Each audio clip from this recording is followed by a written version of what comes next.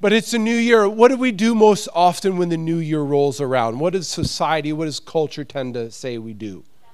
Yes, resolutions. We talk about resolutions. What are some of the top resolutions that probably some, if not all of us have tried? Lose weight. There we go. That's the biggest one. Lose weight because we got to look good. Because, this summer, I'm going to have the summer bod and not the previous bod. Dad bod, mom bod, So losing weight. But that's kind of shifted to we're going to eat healthy, right? Because we can't, if we're losing weight, that's not really the goal. We should be really eating healthy, because eating healthy then leads to losing weight. So that's a resolution that people tend to have. What are some other resolutions that we tend to have? Save money. Save money. Go on vacation. Finally go on a vacation this year. Yeah. Or let's buy a new car, or let's get a house. So those are things that we tend to think of in our resolutions. I've tried doing resolutions. Have sometimes been successful, sometimes not. I'm just kind of tend to if I'm going to have a resolution to do better, I don't need to wait till the new year to start. I should just start. But so in thinking about the new year, I came across some reading during the holidays of this Jewish tradition called Keshbon HaNefesh. Keshbon HaNefesh. So if you want to throw that word up there, Keshbon HaNefesh, or the accounting of the soul. Jewish tradition is not that they would make a resolution to improve themselves, but that they do a reflection or a looking back on the previous year and taking account of the year. What has gone well? How have my relationships with those that I feel are within my closest circle and then farther out from there, how have those relationships gone? How is my relationship with God the Father, with Yahweh been?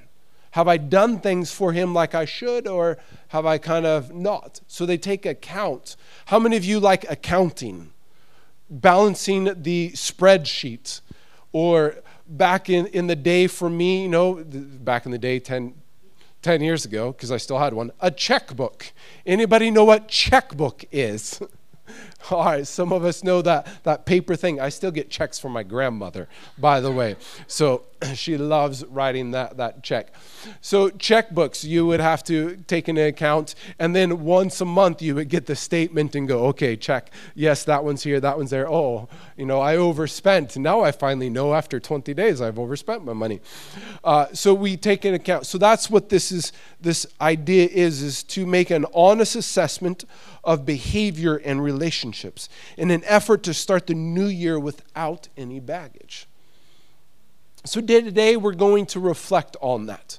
I'm not going to challenge you to make a resolution to start reading your Bible that if you haven't done it, or join the Bible app plan that Angela and a few other people are a part of. I'm not going to say let's resolve to do something, but let's pause for a moment and let's reflect back. Yes, we're all about moving forward. Paul says that my eye is on the prize.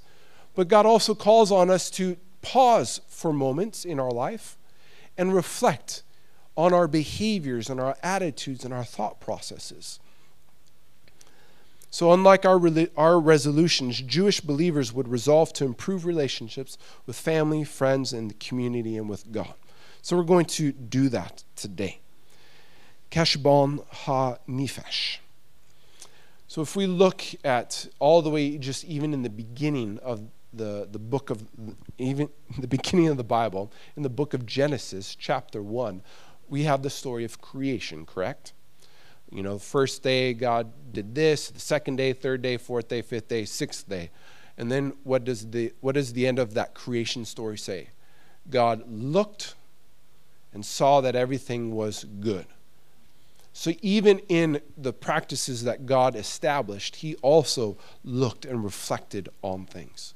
So if God the Father, in the creation of the world, even paused to reflect and evaluate his handiwork, shouldn't we take some time to pause and reflect. Just because a store looks busy doesn't mean that it is profitable. I do some side work for a company that's an auction house, auction warehouse. So we go and collect items from various stores, restaurants, construction places, businesses that have shut down because they've gone bankrupt. So, and you would not believe some of the places that we've gone in. The restaurants are just greasy and messy. Why? Because they've been busy at times. But then things change. Or there's stacks and stacks of paperwork. But just because there's stacks and stacks of paperwork doesn't mean they currently are profitable.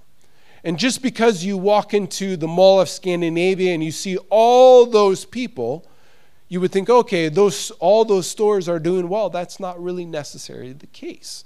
Just because customers are there doesn't mean they're buying. And so we look and take account for our souls. Just because we have things going on in our life doesn't mean we are progressing or moving forward, or that those things in our life are going well.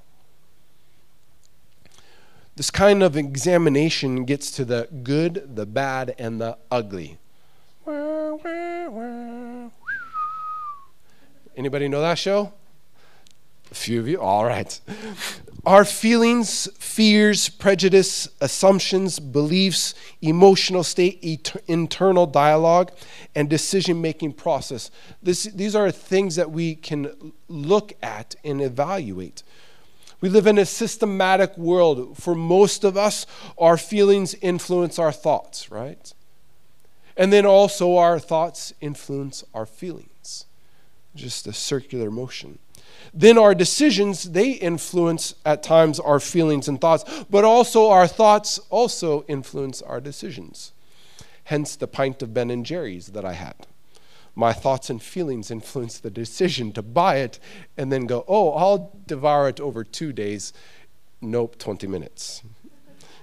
Thoughts and feelings, sometimes decisions. Sometimes my decisions will then influence the thoughts and feelings. Nope, I'm not going to buy it today. And then I feel good because I didn't eat 4 million calories at one sitting. Habits, emotions, thought patterns, beliefs, identity can be changed through this process. But this is not an easy process that we go through. A reflection, a yearly reflection. Sometimes we should just do this on a daily basis. But identifying those things that for us look at and go, okay, I got some areas to work on. It's not always easy for us to do. But we should do these changes. We should make these identifications with the grace of God and the empowerment of the Holy Spirit. Psalms 19:12 through 13 says this, but who can discern their own errors?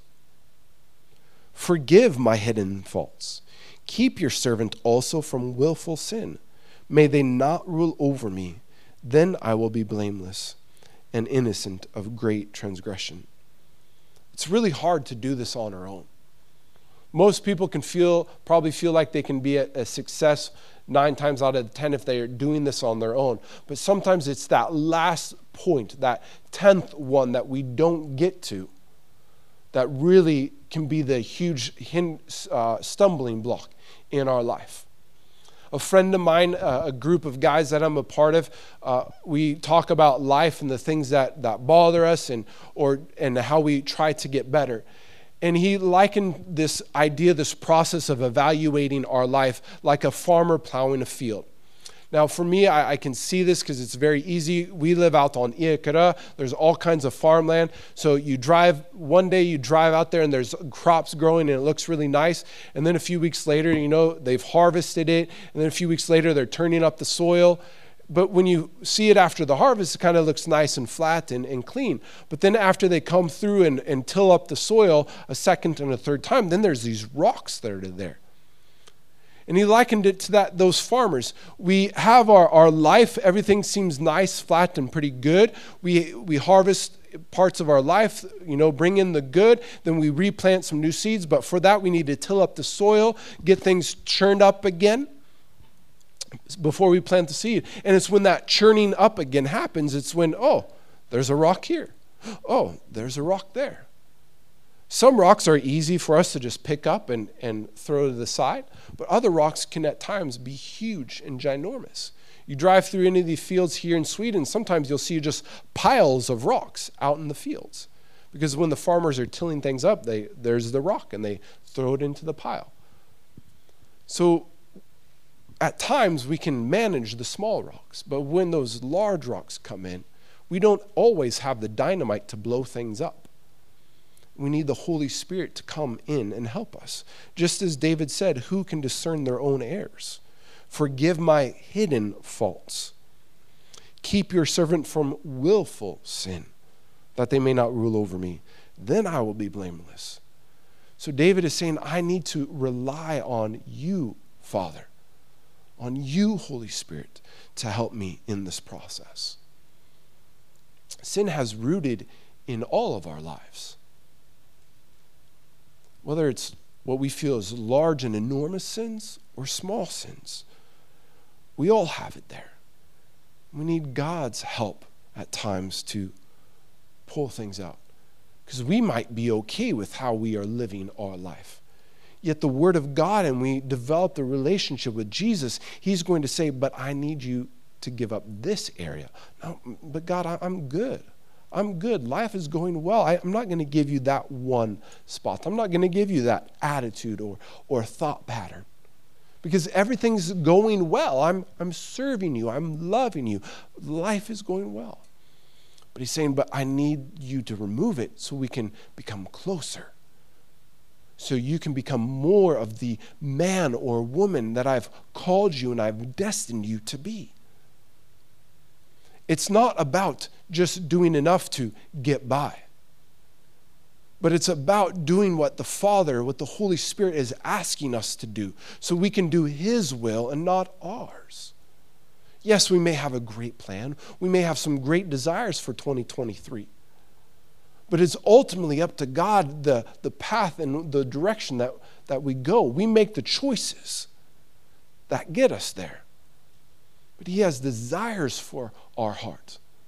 Sometimes those desires feel awful. We just look at it and go, God, I don't want that. I want this instead. Let me go here. But as we yield ourselves to the choices that He has for us, life ends up turning out much better than we ever thought or dreamed it could be. It may seem scary. It may seem an unwanted choice in those moments. But as we obey the Heavenly Father, then the goodness of God can be poured out in an even greater measure. So we have to open up new areas. We have to confess sins. We have to allow healing and reconciliation. We see that in Romans 6:11 through 19, 2 Corinthians 7:1, 2 Timothy 2:20 through 21, and Titus 2:11 through 15. I know they're not up there. Just giving you some supporting scriptures. But here, this thought is up there. Since our thoughts and emotions are primary drivers for behaviors, it is critical to redirect our thoughts and minds to God again and again in order to create new habits of the heart and mind so that we may seek God as our source for everything. Our thoughts and emotions are primary drivers for behavior, so it is critical to redirect our hearts and minds to God again and again in order to create new habits of the heart and mind so that we may seek God as our source for everything. Society and culture says, hey, you can do it, you can do it, you can do it, you can do it all by yourself. But the reality is, the Word of God says, you can't do everything on your own. You need me. Romans 12:2 says, do not conform to the pattern of this world, but be transformed by the renewing of your mind. Then you will be able to test and approve what God's will is, His good, pleasing, and perfect will. So as we do some reflection, Cheshbon ha-nefesh, as we do this, as we account our soul and our behaviors, we're able to realize, okay, God, show me some new areas. Show me some things that I need to change. That is what this Romans 12:2 is saying. It's the ability to renew our mind. To renew, we have to realize what is old and what needs to be erased or removed. When I renew the paint around the window in my bathroom because everything's cracking in there right now from all the moisture, I'm going to have to scrape some of the old paint away. I'm going to have to sand some of it clean. If I just paint right over the top of those cracks in the paint, what's going to happen? I might put enough on there that it's going to look good for a few days, weeks, maybe a few months. But then the cracks are going to come again, right? To renew or to make it look better, I have to remove the old. That's what the writer of Romans is saying. That's what this practice is saying. Sometimes we need to intentionally look back. Holy Spirit, help me out. What do I need to remove? When I do the scraping on that window, I don't just scrape the parts that are bad. I scrape the entire thing because I need a uniformed surface. And if that old stuff is fine now, it might not be fine in a few weeks. So it's removing, even though it looks good, even though things in your life are going well, we should evaluate and remove those things the Holy Spirit asks. So how do we do this? How can we make this happen? Well, we could just make it a yearly process. Sometimes that's a lot more difficult because we get into a holiday mood or mode, not mood. We get into things and patterns and habits of life. So how do we step down and make this a little bit easier? Because sometimes it's also doing all that work to scrape everything away once a year can be a lot of work sometimes. Sometimes household projects are easy to take bits and pieces at a time. So we can do a daily reflection. God, and analyze me and God and me and others. All right, God. How did I do with you today? Did I spend some time with you today? You know, I realize schedules are this, that, or the other thing, but did I spend some time with you today? Did we legitimately connect? Whether that good connection is 5 minutes or I needed the great connection of 10, 15 minutes. Was it quality time, not just quantity time that I spent with you today? God, did I do those things that you asked me to do today? Did I tell my coworker a little bit about you? Did I share my story with them to help them see that you work in the hidden places of our lives to bring about those good things that you want? How did I serve you? Where could I have grown today, Father? Did I grow today? Sometimes we can't see growth in daily moments, so we may not always have that answer. But sometimes we can also see that there is a daily decrease in our life. So we don't just say, where did I grow, but where did I fall short today? How can I get better in those processes? And then we look at others, our relationship with other people, our inner circle, our circle of family, friends, of influence. In those relationships, did I take a step forward? Did I make myself vulnerable to allow a growth in that process? Because to grow, we have to be vulnerable at times. We can't just hold back. We can't just keep everything to ourselves. But we can be vulnerable in the ways that we are created. Because not all of us are extroverts. We had that conversation with my wife's foster mom over this holiday. She came down to see us. We were talking about, are you introverted or extroverted? And then there's the realization you can be an extroverted introvert and an introverted extrovert. Trying to decide which way do we think that we lean. So not all of us are going to build relationships the same. But we all should be building relationships. I also saw this thought from a pastor in New York. He said that if you take into account the time that Jesus spent, if you just say Jesus spent with his disciples on average 8 hours a day for 3 entire years. That's over 8,000 hours that Jesus spent with each disciple. And yet they still fell short in the end. How much more do we as followers of Jesus need not just the 1 hour on Sunday, but the daily, minute by minute interaction with our Heavenly Father and with each other to help us grow and to become stronger and better and more mature in who the Father is. And then we also dig down into these questions. We look at the why. Why did we make the choices we made? We analyze the causes for the actions. We just say, Father, help me in this process. Help me to understand. There's a biblical foundation for this evaluation for our soul, for our life. And yeah, we can just do it on a year by year, but it also helps to take account on a daily, if not a weekly basis. Lord, how am I doing? How can I grow? How can I get better? I mean, the guys that lift weights and gals that lift weights in the gym, they often track their progress. Why? Because they want to see how they're doing, getting better and better. Where can they improve?